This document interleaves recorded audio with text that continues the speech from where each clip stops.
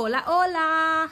I am excited to bring to you Talks with Tia, the podcast series facilitated by me, Rachel McDonald, creator and director at Fundaciones. Fundaciones operates programs, services, and activities across Jamaica that continue to meet the varied needs of children as young as 18 months and as old as 18 years. My name around my schools is Tia, Spanish for auntie. After all, I am a Spanish teacher. In addition to my adventures in Spanish, I have been working with children and their families since 1997. And I can admit that I've enjoyed almost every minute of it. I also really love to talk.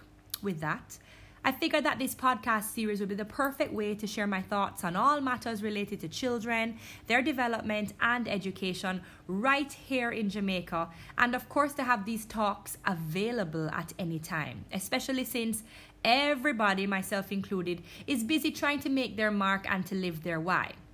So, stay tuned for my talks. The first one, Pep Talk 101 with Brittany Singh Williams. She's an educator and also the senior advisor to the Minister of State in the Ministry of Education, Youth and Information, who will shed some light and break down the scary stigma attached to the upcoming primary exit profile PEP exams.